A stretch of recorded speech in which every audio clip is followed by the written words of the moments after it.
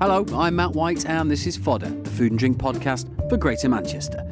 In this episode, we're off on holiday to Leeds. Now, over recent years, Manchester has felt a bit of an influence from Leeds. Michelin-starred chef Michael O'Hare came from the city's man behind the curtain to open Rabbit in the Moon. And of course, one of our city's now firm favourites, Blunderbuss, was founded and first opened in Leeds before it made its way down the M62 to Piccadilly Gardens. But considering how close the city is to us, I very rarely visit. So, time to change that. Time to check out what they have to offer. And I couldn't have picked a better weekend as it was bang in the middle of their indie food festival. I jumped on a train and met up with my pal Simon at the train station. Hello Matt, welcome to Leeds. He's not much of a talker. Our first stop was a place called North Star Coffee Roasters down on Leeds Dock, a short walk out of the city centre. It's a cool little place, staff that know what they're talking about, amazing selection of cakes and crucially, great coffee, which, by the way, they roast themselves on the premises. I sat down with Holes, director of North Star, to find out exactly how that process came about. Really out of a kind of realisation that there wasn't anything of a similar vein happening in Leeds or really in Manchester at the time. We set up about 2013, about 5 years ago, and it was really out of a frustration at not being able to get a great cup of coffee in our hometown and our home city. So beyond sort of recognising there was no one else doing it, you know, it was really just because we felt a personal sort of responsibility to try and raise the standard of coffee served, you know, across the city. How much difference does it really make, though? So obviously, I buy my coffee ready roasted. It's probably been roasted in Italy and sent over. What difference does it make to the taste, the fact that you roast it here on site? Mm-hmm. Well, yeah, I mean, coffee is like an agricultural product, so very, very susceptible to aging, and once it's been roasted, particularly once it's been ground, it'll start to stale and you lose all of those amazing intrinsic sort of qualities that really make it what it is. So a key sort of principle of our business is we roast to order, so we never ever have coffee sat around that's been roasted, you know, a couple of weeks ago. We literally roast to order, you know, so when customers place an order, it's like a bespoke, it can often be a bespoke blend or a bespoke requirement for them. And you really do taste that difference in the cup, you know, like we're sourcing the top sort of 3 to 4% of what's grown globally in terms of the quality. So for us to then kind of roast it and send it out maybe 2 or 3 months after it's been roasted, it makes no sense because you lose all of everything that makes it special in the first place will just go. And you do tastings here as well? Yeah, so a big part of our business is in kind of coffee education. So we're one of only, I think, 3 sites in the UK that offer sensory courses in coffee tasting. So it's kind of like doing your sommelier qualifications in wine, you know, the same principle applies in coffee. So we offer industry accredited courses for like coffee professionals, but we also do, you know, sort of informal cuppings and tastings that we can put on for members of the public or for our wholesale customers. We have some here, and this is a tasting spoon. I guess it's a little like a soup spoon, isn't it? It's quite deep. Yeah. So what's the correct way for me to taste this coffee? So what you want to be doing is taking some coffee onto your spoon, and what we're trying to do is recognise that when we're tasting coffee, the flavour recognition and the kind of aroma recognition, all of that happens in our nose. It's not our tongue that tells us what flavour we're tasting. The only role our tongue plays is in working out if something's acidic, if it's sweet, bitter, salty. So what we need to do with cupping is slurp it in a manner that kind of gets all of those sort of volatile aromatics up into the roof of your nasal cavity where your olfactory epithelium is, and that is the kind of instrument we use to recognise coffee's flavour. So you want to essentially, we're always told never to slurp our food, but that's precisely what you need to do in this instance. So I need to get us a big slurp, and the bigger slurp, the more... Exactly, like the more air you can get into your, sort of to carry those aromas up into your nose, the better you're going to taste. What should I be getting from this, by the way? Which one is this? This is a single origin Peruvian, so when I sort of landed that and approved it, the flavours that sort of jumped out to me were kind of peach, milk chocolate, hints of floral notes as well. Okay, let's see. Yeah.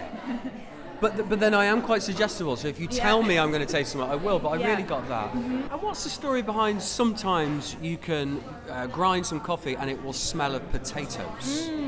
Yeah, so that's a really interesting phenomenon, really, in the coffee industry, and it's something that's very specific to Rwanda or Burundi, parts of East Africa, and essentially it's just it's a defect that can manifest itself in coffee, because when it's spent time as a living organism on the tree, a fly called the Antetse fly can perforate the skin of the cherry, and it leaves it open and susceptible to this very precise microflora and fauna that exists only in those countries.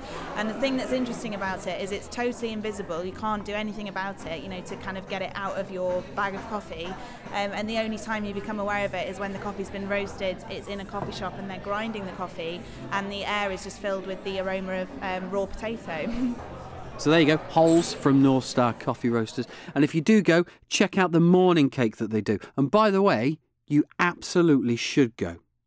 During my research for this trip, I'd heard one restaurant mentioned time and time again.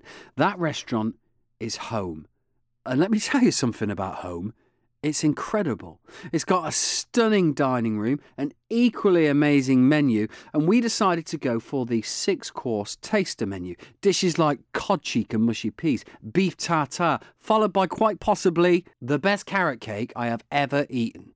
Seriously, I do not use that phrase lightly. The staff were bang on too. Our waitress was an absolute star, and I tried desperately to remember her name so I could big her up, but I had the matching wine flight and I was a little bit levered when I left, so sorry, I forgot your name. The names I do remember, though, are the two founders, Mark Owens and Liz Cotton. Mark, a former head chef of a Michelin star restaurant, and Liz, a former MasterChef contestant.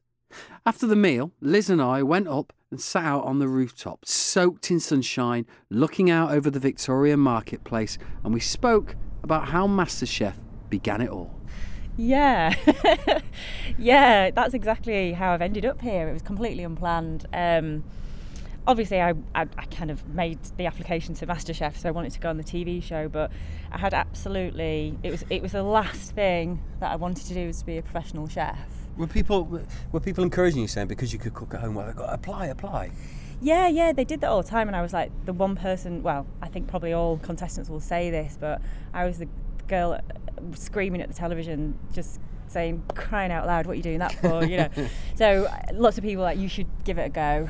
And yeah, I was at a bit of a crossroads in my life. I was relatively successful at what I was doing, wasn't really happy with it, and thought, the next half of my life needed to be about doing something that I loved.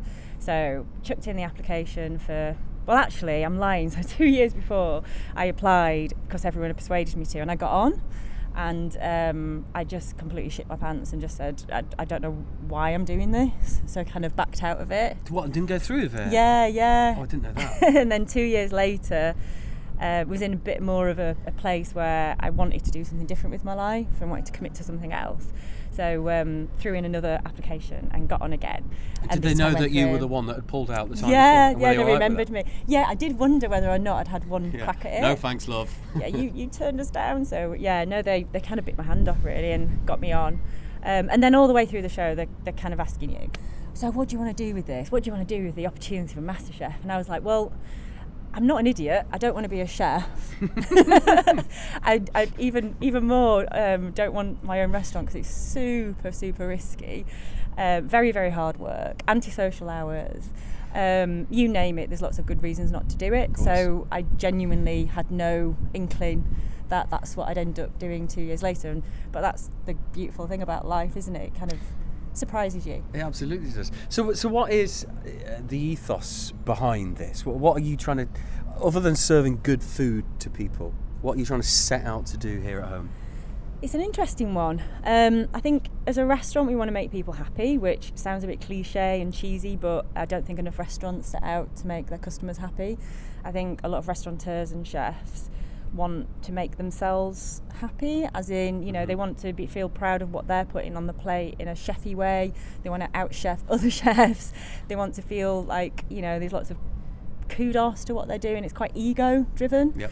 And we don't do that. So we're about creating wonderful experiences. We connect with our customers. We want to make them happy. We genuinely care about them coming back. Which sounds like all the stuff that I think people would expect a restaurant to be about. But yeah, so the heart and soul of what we're about is about making people feel at home, which is where the name came from. Yeah. What I like about this is it's a very grand space. It's a nice light and airy dining room. It's beautiful, but the street that it's on. And I'm not trying to do the street down. I've got to be careful here. No. But it's above a Poundland. It's opposite a Pound Bakery. It's you wouldn't expect to find a restaurant like this on this street. No, absolutely not. And there's lots of positives from that. There's a few negatives. It's not where you expect us to be, and I like that. You know, we're a destination restaurant, and we're not ever gonna want people to be kind of coming off the street and asking what we're all about. Being a tasting menu, being you have to pre-book to come. It's a good thing that we're not kind of in a prominent position where absolutely anyone could walk off the street, but also just from a kind of identity perspective, we are not the finished article, and we're not glossy and shiny shoes and hairdos. We're very real, and it feels like we're exactly where we belong, really. Talking of where you belong, how important is it to you that this restaurant's in Leeds? Oh yeah, I mean, like 100%. I'm a Leeds girl, born and bred, and I'm extremely proud of that. Having been a customer for most of my life rather than a chef, I've been eternally disappointed with the lack of choice at that higher end of the wedge that we have here in the city, and also just very disappointed at the number of non-independents, chains, and lots of big companies throwing lots of money at spaces here in Leeds, and there being no heart and soul as a customer out there on the Leeds scene. So it just makes so much sense for us to be here. There you are, that was Liz Cotton. Again, this may be because of the matching wine flight that I drank, but when I left there, I was just a tiny little bit in love with Liz, but a massive bit in love with home. If there's only ever one place in Leeds that you go to, it should be this. There's also a good beer scene in Leeds. North Brewing Co. has only been around for about 3 years, but it's already established itself not just in Leeds but across the country as one of the best breweries there is. They were set up by North Bar, who claim that they were probably the first craft beer in the country, but I genuinely can't tell whether they mean that or not. They also do something called Eat North. This is where street food meets decent booze and has a kind of party every Saturday. Sarah is the brewery's tap manager. She told me more. We like to have a good time down here. This is, I think, what we're synonymous for in the local area. We're a little bit of a unique venue. People have to walk a few minutes out of the city centre to find us, but when they find us, I think they find something quite magical. In a lot of breweries and environments, you can't actually get right up close and personal inside, and obviously the brewery tap is situated right in the centre of the brewery, so we're a fully working brewery from Monday to Friday, and then on a Friday afternoon we transform it into an event space, and then we invite everybody into it. So at the moment we're running the Eat North Street Food Festival in partnership with Leeds Indie Food, and what we're doing with that is we're bringing 4 or 5 different street food providers every week, and then we have marvellous soulful sounds from the wonderful Ed Vector, who comes and DJs for us, and we do sometimes also have other DJs as well. And then basically what we do, we just invite people to come and hang out for the day. So we're open from 12, we usually stay open until 11 midnight, and people just come and hang out and chill with us, and it's a really nice relaxed vibe. Kids are welcome, dogs are welcome, families, everybody's welcome at the brewery, and we try to create that sort of environment for people. How would you say the beer scene is within Leeds at the moment? Oh, it's magnificent. I mean, in terms of choice, it's never been better, has it, if you're a craft beer drinker? I mean, it's in terms of where you get all within a short walk of us. We've got some great pubs and bars like the Reliance and Belgrave and the Brunswick, and we're all just a few minutes apart, and that's just us in North Leeds. So, and then obviously down as far as sort of North Bar, and then the rest of the... Last question. Yes. I'm going to go to the bar. Yes. What shall I have? I think today, because we've got a special collaboration brew on, it was brewed with Brewery de Molen, who are based in Holland. It's a very special brew. It's a table beer. It's a bit of a one-time only offer, so if you don't drink it today, you'll probably not get any more again. So that's my recommendation. Plus, it's delicious. I didn't have it. Sorry, Sarah. I had a Sputnik, which I would also recommend. Google North Brewing Co. to find out exactly where their beers are stocked. Now, later that evening, I was taken to a forest across Leeds for some of the best alfresco dining I've genuinely ever had. This was a secret banquet put together by Beth Webber from Forest Found. The meal was bang in the middle of the woods, and you had to kind of walk past water and go through bushes to get there. We sat and ate by candlelight along massive long tables whilst the food cooked and open fires. Now, the chef was a guy called Josh Whitehead, and I grabbed him and had just a very quick chat before we ate. I'm just trying to make a big ass fire. Obviously, but I'm gonna like lean some sides of trout in front of it that have been nailed to a board. You make it sound so beautiful. Yeah.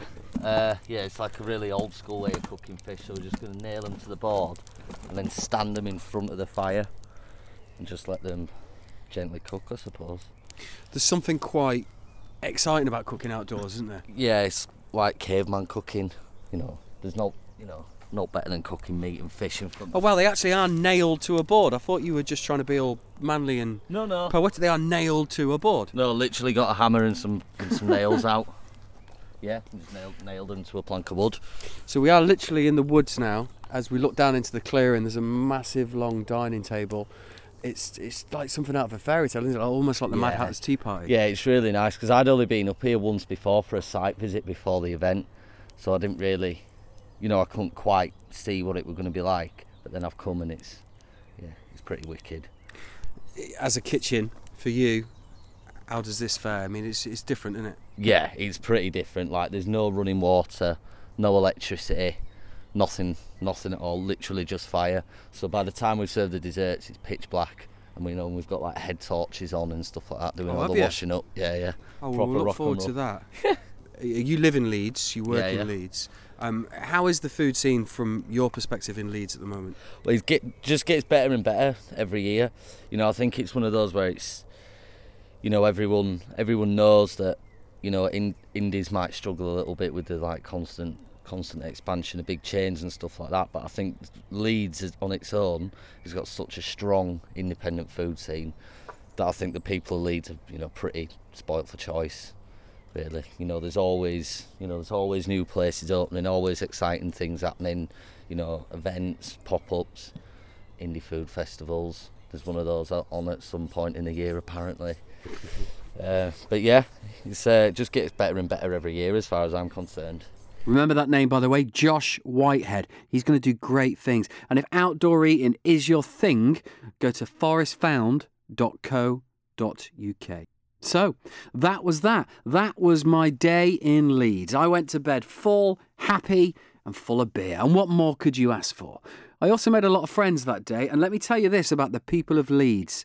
They're sound, very friendly, and they love their food. The next day, I had one more place I needed to visit. I'd arranged to meet Marco, co-owner of Bunderbust. I let him choose the place, and what a place it was.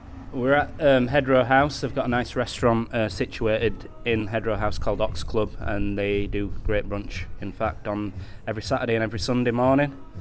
In the evenings, they do good cooking, a lot of grill cooking. It's got a nice small menu. They have about 6 starters and 6 mains. It changes quite regularly. But yeah, and it's a lovely dining space as well. It's nice and simple, kind of St. John-esque. Yeah, and as we just discovered, they do a Bloody Mary. Bloody Marys are fantastic. It's working me right up. People know you, Marco, for Bunderbust, which is doing great things here in Leeds, great things in Manchester.